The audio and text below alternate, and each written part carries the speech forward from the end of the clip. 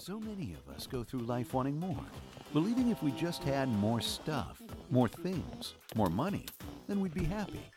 The problem is, we don't realize that what we have isn't who we are. Instead of trying to get rich, we must realize that we already are rich. So with God's help, it's time to be rich in what matters most. So this is our new series, How to Be Rich. If you're a guest, you showed up in a money series, sorry. Hopefully it'll be a good experience for you. But as we get started, just a real quick question. How many of you would say I could benefit from a little bit more cash flow, right? A little bit more in my paychecks. Lots of people, way too fast, okay? You're not getting cash today. Like, I'm not handing stuff out, but I'm glad you're excited about that, right? This isn't a TV show. I'm not Oprah. But how many of you would say, yeah, a little bit more cash would be great? Now, if you kept your hands down, it's either because you're nervous about raising your hand in church, or maybe you can answer this question. Is there anybody who would just own the fact and say, you know what, I actually don't need cash, I'm just loaded, right? We want to come trick-or-treating at your house, we got some fundraising to do. I don't see many hands, maybe I'm just missing them, right? But in church, we don't tend to own this fact. We're going to walk right into the middle of it and say, hey, how do we be rich? How do we get to the point where we can say and own the fact that we're rich? And so today, for just 3 quick payments of $29.95, you're going to get everything that no, I'm just kidding. No pyramid schemes going on here, none of that. But what we want to do is to talk about this idea that wealth and money matters, right? In Scripture, Jesus talks about wealth and about money and about finances more than he even addresses heaven or hell. And part of that is not because Jesus wants our money. He doesn't need our stuff, but there's a spiritual relationship between money and between the things of God, the place that it occupies in our hearts. And so I think if we're all honest, if we just were to sit down over coffee and have a conversation, there's a piece of us that would welcome and be okay with if we were just kind of self-sufficient, right? If we were rich, if we didn't have to work, if we had enough funds to pay all the bills and still had some money left over, I think that we would agree that that's aspirational. We would like to be there. But again, in church world, as we talk about those types of things, we get to feeling a little bit guilty really, really quickly. I mean, is it even okay to talk about being wealthy in church? I mean, anytime I think about wealth when it comes to church, anytime the subject of rich comes up, I always think of one story. It's the story of the rich young ruler. How many of you guys remember the story of the rich young ruler, right? The guy comes up to Jesus and he says, hey, good teacher, what must I do to get into heaven, right? To earn eternal life. What's the action step? What's the plan that I have to do to be able to make it into eternity? And do you remember what Jesus says? Jesus says, well, then let's go with everything, right? Keep the law, do all the things that are in the Old Testament, love God, love people. If you do all that stuff, then you'll get into heaven, which is enough for any of us to go, wow, I've got some work to do, but not this guy, right? What's he say? He says, yeah, check. Did that. Got it all done. Love everybody, got it, keep all the commandments. Yeah, I'm good. What else you got for me? And Jesus says, oh, okay, that's, bold of you. He says, how about this? Why don't you take everything that you own, all of your possessions, sell them, give them to the poor, and then come and follow me. You remember what the story records there, right? That the rich young ruler goes away very, very sad, right? He's pouting. He's upset at Jesus' answer. After all, he did all of the stuff that was required of him. He kept the entire law and the prophets, at least in his estimation, right? He loved people. He loved God. And Jesus says, you're still lacking one thing. And he goes away sad. And then Jesus has this kind of aside teaching, right? Pictured as this rich young ruler is walking away dejected and upset, and he turns aside to his disciples, right? These 12 guys that he's invited to come and follow him, and they've given up everything. They've followed that call, and here's kind of his comment to them. And then Jesus said to his disciples, truly I tell you, it is hard for someone who is rich to enter the kingdom of heaven. Again, I tell you, it is easier for a camel to go through the eye of a needle than for someone who is rich to enter the kingdom of God. Right? We all know this, right? You're good church people. You've seen this before, right? Rich people don't make it into heaven. That's the translation that we take from this passage, which is why when the pastor asks you if you're rich, you don't raise your hand, because there's one of 2 ways this is going to go. Number 1, we're going to talk about this story, or number 2, you're going to get hit up for a donation, right? We just don't do that in church. The translation is clear, right? Rich equals bad. The good news is that the disciples would agree with us this morning. The disciples respond to Jesus' question by saying, who then can be saved, right? If this rich young ruler who checked all the boxes, had everything taken care of, couldn't get in, couldn't make it into heaven without getting rid of all his resources, the disciples say, what chance does anyone have then? What chance do we have? Jesus, of course, has something for them. He looked at them and said, with man this is impossible, but with God all things are possible. Which leads us kind of to maybe a point that we can just camp on today, and that's that a heart possessed, or a heart that possesses great wealth, requires a great miracle. This is what Jesus says. He doesn't say it's impossible. He sets up an impossible scenario and he goes, yeah, that may look difficult, that may look impossible, but with God, there's a way in. Jesus says there's a loophole in the system. Jesus knows a guy who can get us in the inside of the pearly gates. Don't worry, he's got it taken care of.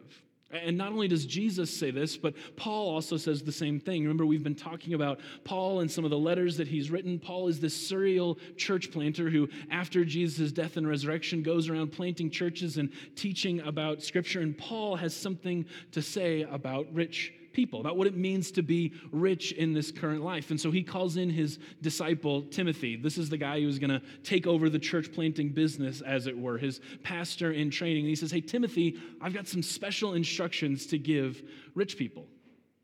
Rich people? Yeah. Special instructions for rich people. You're just going to tell them to get rid of all their stuff? No. It's better than that. I got good news for you. Here's the news that I have from God for rich people. 1 Timothy 6, verse 17. He says, hey, command those who are rich in this present world not to be arrogant, nor to put their hope in wealth, which is so uncertain, but to put their hope in God, who richly provides us with everything for our enjoyment. Command them to do good, to be rich in good deeds, and to be generous and willing to share. In this way, they will lay up treasures for themselves as a firm foundation for the coming age, so that they may take hold of life that is truly life. I love the way he ends that, to take hold of life that is truly life. The invitation here is not to say that riches are bad and rich people are bad, but is to invite them into a conversation and to go, hey, you're chasing after and pursuing, you've been blessed with things that feel like life, but Jesus has a way to show you life that is truly life. And it starts with generosity and sharing, and not just being rich in wealth and monetary terms, but being rich in good deeds. And so that's the direction for our series. We're going to camp out in those couple of verses in 1 Timothy and pull them apart and apply them to ourselves and see where they fit in. And here's the good news, right? It doesn't necessarily hit home for us. Because if I asked you, remember at the beginning, I said, are you rich? And all of us kept our hands down, right? So that's good news, right? Paul has commands for rich people, command those who are rich. Whew, off the table, right? We don't have to worry about it. I'm not rich after all. Thanks for those instructions, Paul. That sounds awesome, but I'm off the hook, right? I don't qualify in what you're talking about. So there's the end of the message, right? I mean, since we're here, maybe we should just define what rich means, right? Let's just have just a goal out there that we can say. What does it mean to be rich? Can you put a dollar amount to it? Can you put your annual salary to it? What does it mean to be rich? When do we cross the line? Like today I'm not rich, but then I had a payday, and now I got $10,000 in the bank. Guess what, guys? I'm rich. Just had to let you all know. $100,000 in my 401k. I know. We're rich now. We're loaded. We've got it taken care of. Where's the line that we cross? Because if we're real and if we're honest, I think that rich is kind of on a sliding scale. Am I right with that? It's always something that's not quite here and always out there somewhere. For instance, it's my son's birthday today, 9 years old today, big birthday. And let me just tell you, as a matter of perspective to my 9-year-old, I'm rich, right? I am loaded when it comes to my 9-year-old's brain, right? Because we go to the store and we spend money on groceries and the bill comes up to $100. $100 in his world is a year's worth of picking up dog poop and taking out garbage and all kinds of other stuff. And he's like, Dad, you're spending $100 just on food. Can I just have this $5 toy? No. Why not?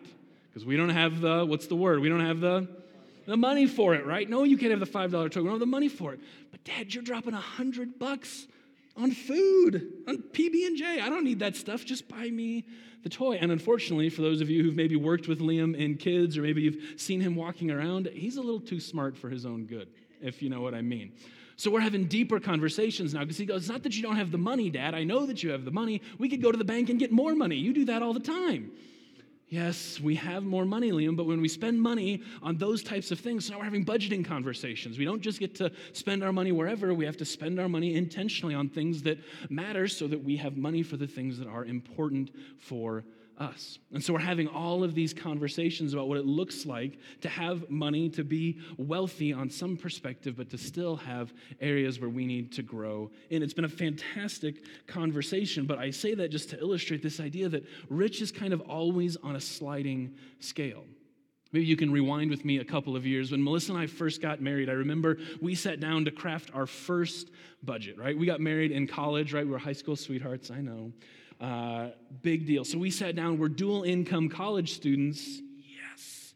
3-bedroom house, $250 a month. Praise Jesus. And so in that moment, in that season, we're making $20,000 a year and going, we could use a little extra cash. And I remember we had this conversation about now that we're married and the direction that we're going, okay, what would it look like for us to be blessed, to use our resources for kingdom purposes? Like, what's the amount of money that we need? And we kind of had that conversation. You know what? I think that if we just had $50,000 annual income, dual income people, $250 rent, I think if we made that, we'd be rich. We'd be made in the shade. We'd have money. We'd be building orphanages in Africa, $50,000 a year. We'd have so much money, we wouldn't know what to do with it. Fast forward, right? We've been blessed in our life to make that much money together working. And, 2 kids, the rent's gone up just a little bit, since then. And now all of a sudden, $50,000 feels tight, right? It doesn't feel rich at all. Now that we're at $50,000, $75,000 seems like a little bit more. And the way the conversation goes is we fill in those gaps with bills and with resources and all those kinds of things. And so rich ends up being, by definition, just a little bit more. Just a little bit more than I currently have. Then I'd be rich. Not where I am right now, but if I just a little bit more, then we'd be rich. We'd be able to maintain all of these things. But the problem is that life keeps happening. The rent keeps going up. We keep adding things to our resources, and the money just keeps getting tighter and tighter and more stretched. And so when we have a conversation about how to be rich, it's easy for us to go into that and go, not me. We're not there. And here's the real kicker. I think that we have the same attitude towards our generosity, which is in that scripture verse that we just referenced. Command those who are rich to also be generous. And we put generosity on that same sliding scale. What does it mean to be generous? Well, it's kind of different for everybody. And I'll be more generous. I'll be more giving with my resources and my finances when I have just a little bit more. When we're just a little bit richer, then we'll be able to have more money to be generous and giving with our funds and our finances. Unfortunately, you already know how this works because statistically, the data simply doesn't add up. More money does not make us more generous. Let me illustrate that to you. The most generous percentage of people in America, according to a 2012 research group that was done, makes between $50,000 and $100,000 annually. People in that income bracket, on average, generously give 6% of their income away to charitable contributions, which is wonderful. It's about $2,000 annually. But based on our reasoning, what we're talking about, the more money you make, the richer you get, the more generous we should get, right? Now that there's more space, more time, we should be able to be more generous in our application. The average American that makes between $100,000 and $200,000 annually only gives away 4.2% of their income. Maybe a larger dollar amount, but the reality is that when wealth creeps in, when we get more money and more resources, our generosity does not increase, it decreases, as our hearts become increasingly more preoccupied with the stuff that our money can buy us. Americans who make over $200,000 annually give right about $14,000, which is fantastic. That's so much more than the people in a lower income bracket, except that it only represents 4% of their annual income. So the reality is that more money does not make us more generous, right? The command that this is where Paul commands Timothy to talk to people who have resources and to say, hey, if you're rich and wealthy in this generous age, that's great that you have that, but don't put your trust in that wealth. Instead, contextualize that and figure out how to put your hope in God. It says, command them to be rich in good deeds, to be generous and willing to share, because as we gain more resources, that's not our heart's natural proclivity. The more that we get, the more that we want, not the more that we give away. See, money in and of itself is not evil, but it is a key indicator to the disposition of our heart. And what's inside our heart, the thing that occupies our attention and our focus and our heart's desires, those things eventually go from the inside to the outside. And we see that portrayed in the data. Which I think would mean that if we were here today, we could all agree with Paul and with Jesus and say, you're right, somebody needs to talk to those rich people. It's not us though, right? Somebody needs to go after them. Somebody needs to tell them that's exactly what those rich people need to hear. After all, without God, it's impossible. They need a miracle to work in their heart and in their minds, and so we need to be about that. So I'm going to invite you to go on a little journey with me. You can take out your smartphone now, actually, if you want to, and we're going to go to a website, and this may not be exciting for you. It may be exciting for you. I thought it was eye-opening. You may, I don't know, come along with me. It'll be fun. So you can text this number if you just want a link to show up in your inbox. I won't hit you for a donation afterwards, I promise. You can text RICH to 303-562-1726, and you'll get just that link coming to you, so you can just click on it from your smartphone there. We're going to go to a website called Global Rich List. Now, before you play around on that website, there's 2 questions in your bulletin, 2 questions that I just want to ask you briefly. I want you to put a number to this, right? If rich is a sliding scale and it's always just a little bit more, let's put a number to it, okay? So, number 1, how much money do you think it would take you to be rich?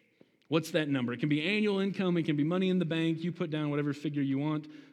Be honest. Don't stack the deck, because then that's not going to be fun. If you say $30 million, then, of course, you're going to be rich, but maybe you can get there in your lifetime. If so, let's have lunch after this. So write down annual income, money, any of that stuff. Write it down in your bulletin before you get there. Second question, in the simplest of terms, what percentage of people in the world would you say that's probably the line for rich? Would you draw it like 50%? It's like the bottom 50% of the world is poor, the upper 50% of the world is rich. Or would you say, yeah, maybe like top 25%, top 10%? Maybe it's those 1%ers, right? The top 1% of the world is where people would have to start being rich. So now we're going to go on a little journey together. I encourage you, if you've got that link, you can go there. You can either type in your annual salary, you can type in your net worth, whatever you want to do, and you can do this on your own. I just found some marginal statistics that kind of apply to all of us. So median income in Centennial, Colorado. We are technically in Centennial, although you have to drive through Aurora to get here, but we're in Centennial. So I Googled it. What's the median income in Centennial? Median income in Centennial is $88,598. So if you put that in as your annual salary into Global Rich List, statistically, that would put you in the top 0.09% of the world's population. Not the top 1%, the top 0.1% based on the average median income in Centennial. If you're thirsty, 53 cents, nailed it. If you're thirsty, you'll earn enough every 46 seconds to buy yourself a Coke, while a laborer in Indonesia would take 2 hours to afford such a luxury. Here's the one stat that really just blew my mind, that your annual salary could fund 544 doctors' salaries in Malawi. Translation that none of us really want to see or look in the mirror and see, but if you live in Centennial, Colorado, and make the median income, any way you slice it, you're rich. Top 0.1%. Well, thankfully, you live in Aurora, right? We're talking about Centennial. That number seems a little inflated. So let's do Aurora quick. Median income in Aurora is $52,275, which means you dropped a whole 0.2% to the top 30th percentile in the world. Translation, if you live in Aurora making the median income, you're rich. Well, let's go with Colorado in general. If you are at the poverty line in Colorado, that means you're a family of 4 making $23,830 a year. You are in the top 2.28% of the world's population by annual income. Translation is, if you live in Colorado, chances are likely that you're rich. So I've got a proverbial good news, bad news situation for you this morning. Here's the good news. You're rich. Congratulations, right? You found the line and you crossed it. You can all go out and party this afternoon. You're welcome. I'm just here to help. But good news is that we're rich. We've been blessed. The simple fact that you can afford to live here, that you were born in the United States of America, that you live in a suburb of Denver, Colorado, means that you are rich. No matter how you slice it, no matter how you break it down. We may have rich expenses also in the midst of that, but you're rich, which leads to some bad news. What's the bad news? You can already guess it. The bad news is you're rich, right? Which means now we have to go back through all those scriptures that we just excused ourselves from and to really look at ourselves in the mirror and go, so what does it mean?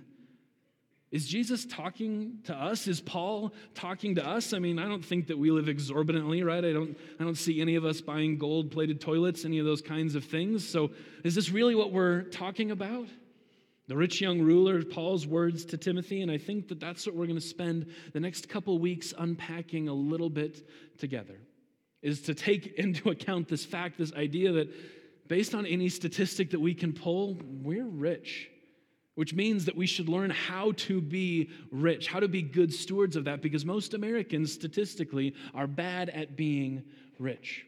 Most Americans don't follow through with the generosity that they think they ought to do. Most people have a hard time following Jesus as wealth increases, which means if we are going to identify ourselves by sheer data as being some of the richest people in the world, we should learn what that means for our faith, for our ability to do what God has called us to do here and now, and to be a people that honor and respect the Word of God and its place in our lives. Because here's Jesus' words. I tell you, it's harder for someone who is rich to enter the kingdom of heaven. Again, it is easier for a camel to go through the eye of a needle than for someone who is rich to enter the kingdom of heaven. But there's good news. The good news is that Jesus says, hey, while that may be impossible from a human perspective, with God, it's possible.